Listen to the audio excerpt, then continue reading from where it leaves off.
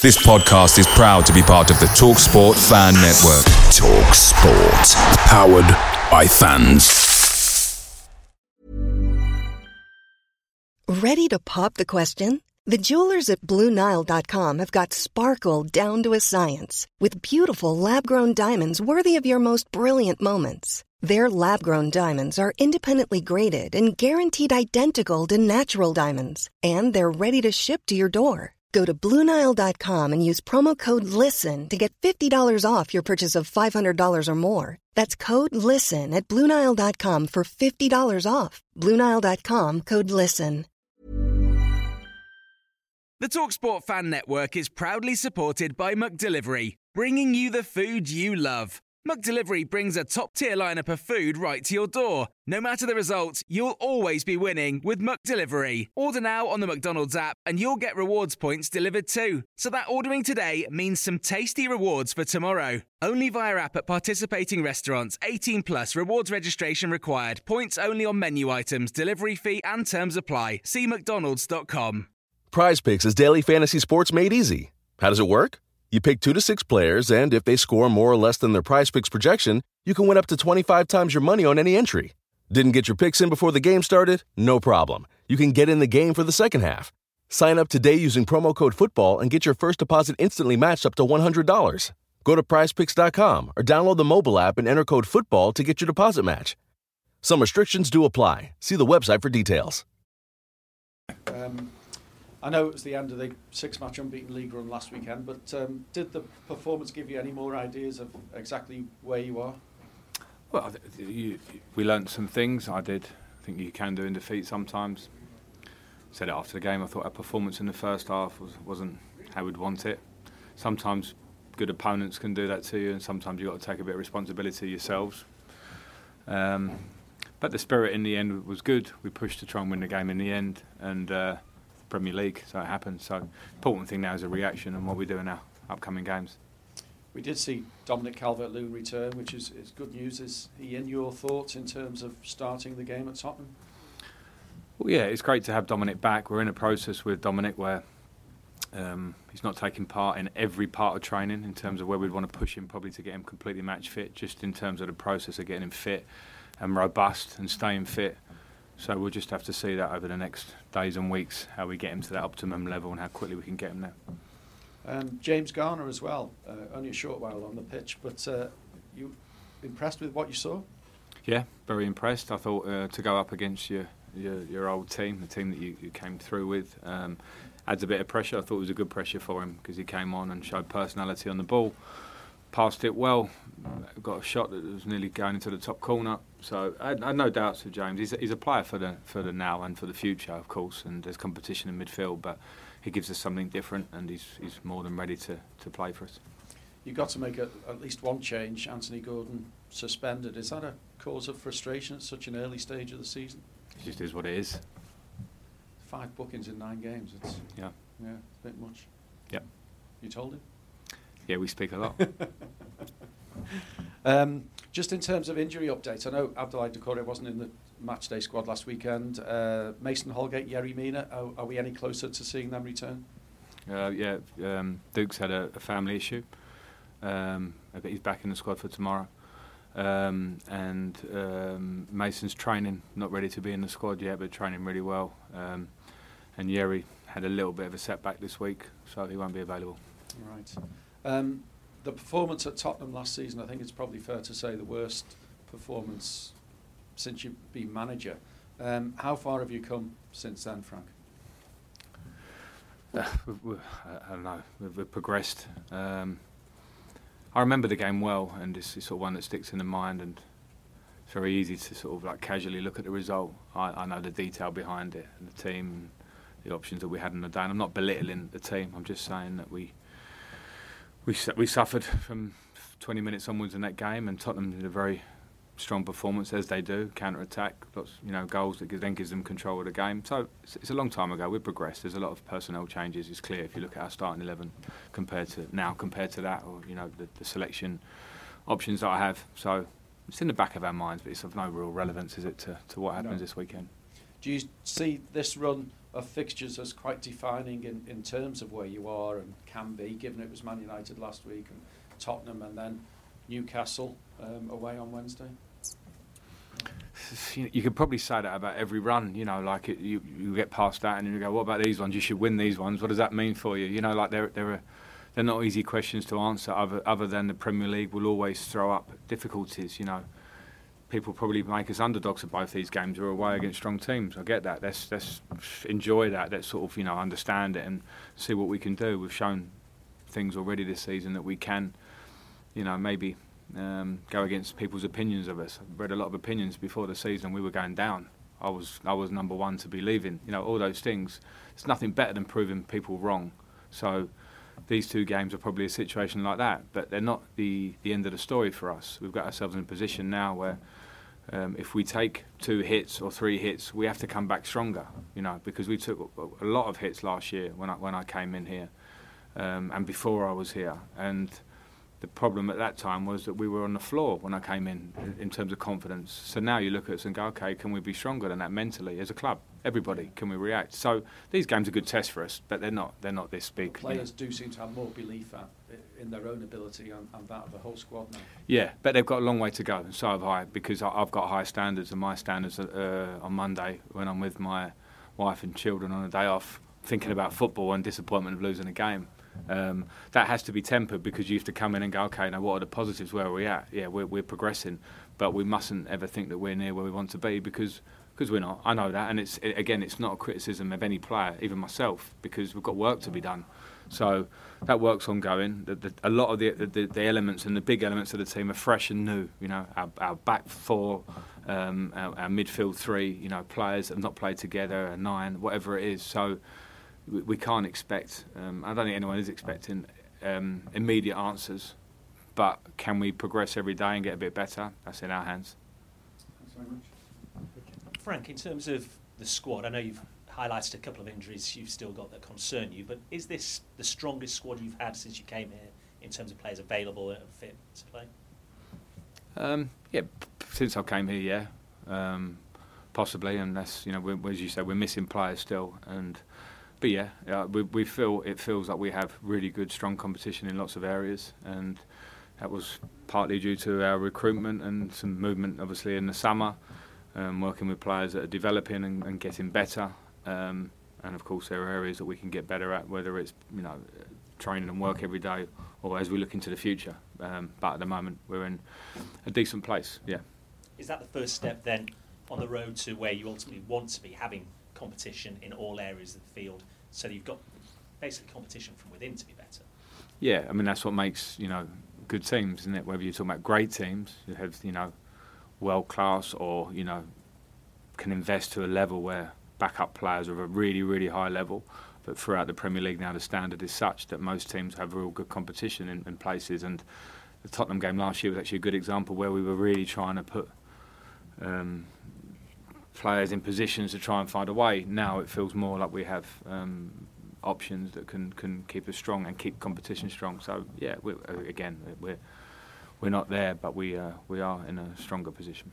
What would your emotions be then going into this game when you meet a player that was so influential in getting this club out of trouble last season, Richarlison, now obviously at Spurs? Nothing more than he's a good lad and wish him well and shake his hand and all those things. I think he left with dignity, he left with his head held high with his teammates, with myself, with the fans of the club. He gave everything for this club. So nothing more than that. And on Tottenham as well, they're unbeaten at home this season in the Premier League. What is it about an Antonio Conte managed side that makes them so tough, so well structured? It's just a great coach, isn't he? I know that from his Chelsea days. I wasn't there, obviously, but he came in and took on a squad that were in a difficult position and won the league. So nobody can understate that. To go from, I think, 16th in the league or whatever it was the year before to champions was amazing. He's tended to do that and had great success in his career.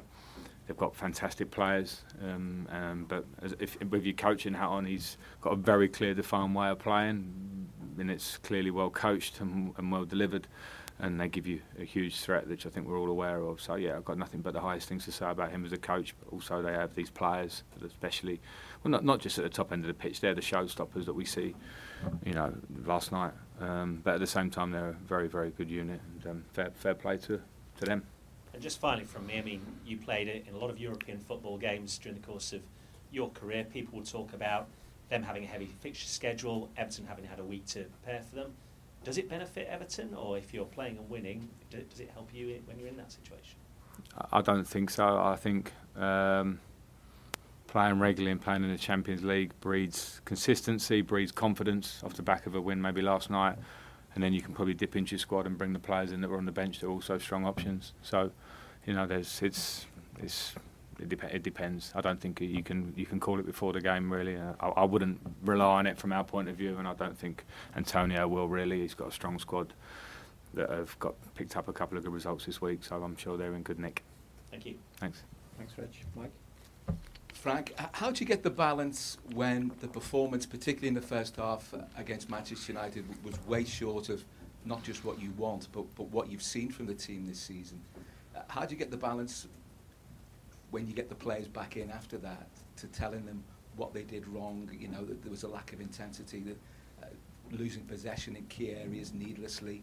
You don't want to hammer them, but you want to, put over your point and make sure that they accept that. I think you have to build up an element of trust between yourself and the players throughout, that having those conversations, if they're slightly not uncomfortable, but if you're just addressing something that's a bit of a negative, which you have to do, isn't a problem. And with the group we've got, I don't feel or that we get kickback. It's more like we want to get better. And when you say we were well below par, I mean, I was the first to say we weren't good enough, but the two goals we conceded in that game were, mistake, counter-attack moment, goal. So without those mistakes in itself, we probably win the game, even being a bit below par. So there's a balance to where we're at, and we mustn't be too down from that defeat. But if there's moments that we can improve the structure of the team, I'm not talking about necessarily a mistake of a misplaced pass, because I made plenty of those, and we all do. But the structure of the team, we'll always try and improve it. So it's not a problem. There's no big deal just to show players that. I'll talk about it because they're involved and they have to be part of that conversation. You paid a heavy price for losing possession against one of the best counter-attacking teams in the country last weekend with Manchester United. It's same again, isn't it, with Tottenham, because they counter-attack at such an incredible pace that it's something to be really wary of, and you have to be. Yeah, absolutely. And we got a lesson on Sunday of that, as I said. So we were very clear going into the Manchester United game that these two games coming up particularly are two big counter-attacking teams. So the message will be the same, and an understanding. The players will know that, and the rest is up to them on the pitch to deliver that. I mean, will you get the players to do something differently? I mean, obviously you don't want them to give the ball away, but structurally, will you tweak one or two little things in terms of cover? Yeah, possibly. It's moments of in possession, good possession. You want to have a structure that means that you're secure if the ball turns over. But sometimes I think the type of turnovers that we gave were very difficult to guard against. Otherwise, you just play with 10 men behind the ball, even when you got the ball. There are certain elements where you want to open up. But yeah, can we be a little bit tighter in those moments? For sure. But when you're talking about players of the class of Ronaldo and the idea and Anthony, like sometimes those things can happen. So yeah, we can tighten up on that. And you were instrumental in getting the very best out of Richarlison last season. His goals and his performances helped to keep Everton up. What's it going to be like to be on the other side of things? How do you manage to keep a player of those abilities and that sort of intensity quiet? And are you surprised that somehow the rest of the football world seems to be surprised at how well he's done at Tottenham? No, I'm not surprised, and I don't know why the rest of the world should be surprised, whether it's because he came from Everton. I don't know how maybe glamorous that might be for some people. It shouldn't be that case. Very, very talented players. Even when he was here, he was always Brazil's number 9 or off the side, and when you think about the competition for places he's got in that team. So I think he's well respected in the football world. So maybe there were certain other things that people were not so keen on. I always found him a pleasure to work with. Enjoyed working with him. In terms of, we know him very well, but his style was slightly unpredictable. It's probably one of the big pluses of him, how he plays, and it's continuous and a threat at all times. So no, we're aware of the threat, but we'll have to try and nullify it. Thanks, Mike. We'll go to Alistair at the BBC. Hi, Frank. Can I just check on Yerry Mina's injury? You said he had a setback. Small calf injury. Okay. I've seen some pictures today of Nathan Patterson and Ben Godfrey training again. Yeah. Can you give us an update on them? Yeah, they're both training with a view for Patterson. We're hoping will be fit in 2 to 3 weeks. And Ben's a bit behind. It's his first days out really on the grass, so we're probably looking at the other side of the World Cup break. Yeah. I was intrigued when you were talking before. You were saying there's nothing better than proving people wrong, and you sort of mentioned that maybe Everton were maybe looking for people looking at being candidates for the drop, or maybe you being fired as well. I just wondered how you sort of thought about your evolution as a coach, really. Obviously, you've been at Derby and been here as well. Where do you think you are as a coach now, and how much you've learned in your time at Everton? I've learnt a lot. It's been a pleasure to be here. A challenge on many levels in terms of the club, in terms of the situation I came into and the feeling, and in terms of getting results and how we got them to stay in the league, and then in terms of trying to build a team. And that sounds really dramatic, but it's maybe not that dramatic. But when you bring in the amount of players we did and players left, you work in again. So they've been all really good challenges for me that I just feel I'm in the middle of. I've just started or whatever. So yeah, I think with every year you try and improve. I think it's one of the biggest strengths of a coach to want to learn about themselves, about their team every day. And on that level, I feel like I'm improving. But we'll always look at results, I suppose, from the outside, and that's something I can't always completely control. But can I work as well as I can with the players? I try to. It's for other people probably to comment on how well I'm doing or not. Do you feel like you've proved people wrong there? No. It's a constant, isn't it? I think our world that we live in is from, the greatest coach in the world to not very good with 1 or 2 defeats or whatever these things. And from us as a club at Everton, where we are at the moment, we can have a good season with possibly losing more games than you win. That's an unfortunate reality. But I have to try and stay level and understand that what feelings about me go on are not very important, particularly from the outside. It's actually what my players and staff feel about me in the building, because I have to lead here, and also what the Evertonians feel about me. That's all I care about at the moment. I'm not too bothered what anyone else would say, because that's going to float with the wind, that one. Someone maybe who, I don't know whether he's proved people wrong or not, but obviously Alex Iwobi's performances have been great this season. He's got a great goal the other day. How would you say he's developing with you, and what would you say his best position is? Well, at the moment, I think I said it last week, he's one of the best midfield players in the league, in my opinion, in terms of being a 6'8", played as a double 6 early in the season and was really, really good for us, and then moved into slightly more advanced 8, and again, his form's been great. So his development's been brilliant. I mean, it's a funny one, because I think there was a perception about Alex when I came in, and it's all his work. All I've done is support him and try and maybe adapt the position slightly, and then the rest is him. And so I felt and always saw that he'd be dangerous in the middle area of the pitch. It probably helped that I was a midfield player, and I understood it was some of the things he had I wouldn't want to go up against, and I felt they were sort of restricted on the wing, and the pitch, opening the pitch up more centrally was a big help for him, and then the rest is him. So I've been really pleased to see his development, and I just want more from him, because I think with what he's got, attribute-wise, I think there's still more to come. Are you talking about his dribbling ability there then, when you say you wouldn't have liked to play against that sort of thing? Yeah, and sometimes you don't want to dribble in the middle of the park, but at the same time, when players in midfield have an ability to go past you, I always remember, I'm not comparing by the way, but I always remember Yaya Toure as a player, was a midfield player that could sort of take you in and then go past you both ways as such, and I always found that a difficult threat in game. So I think when a player has that talent and can play, but also has vision and pass and off the ball work rate, then I think it's something that you really want to work with and can be a big help for the team. And just last of all, is he the kind of player you're looking to maybe reward with a new contract? I know it's a fair way off his deal, but is contract talks going to go in at all with him? Yeah. I know that Kevin is speaking with Alex's people on that front, so we'll see how that one develops. So you want him long term, then you see a long term. For sure. Yeah. For sure. Great. Thanks. Thanks.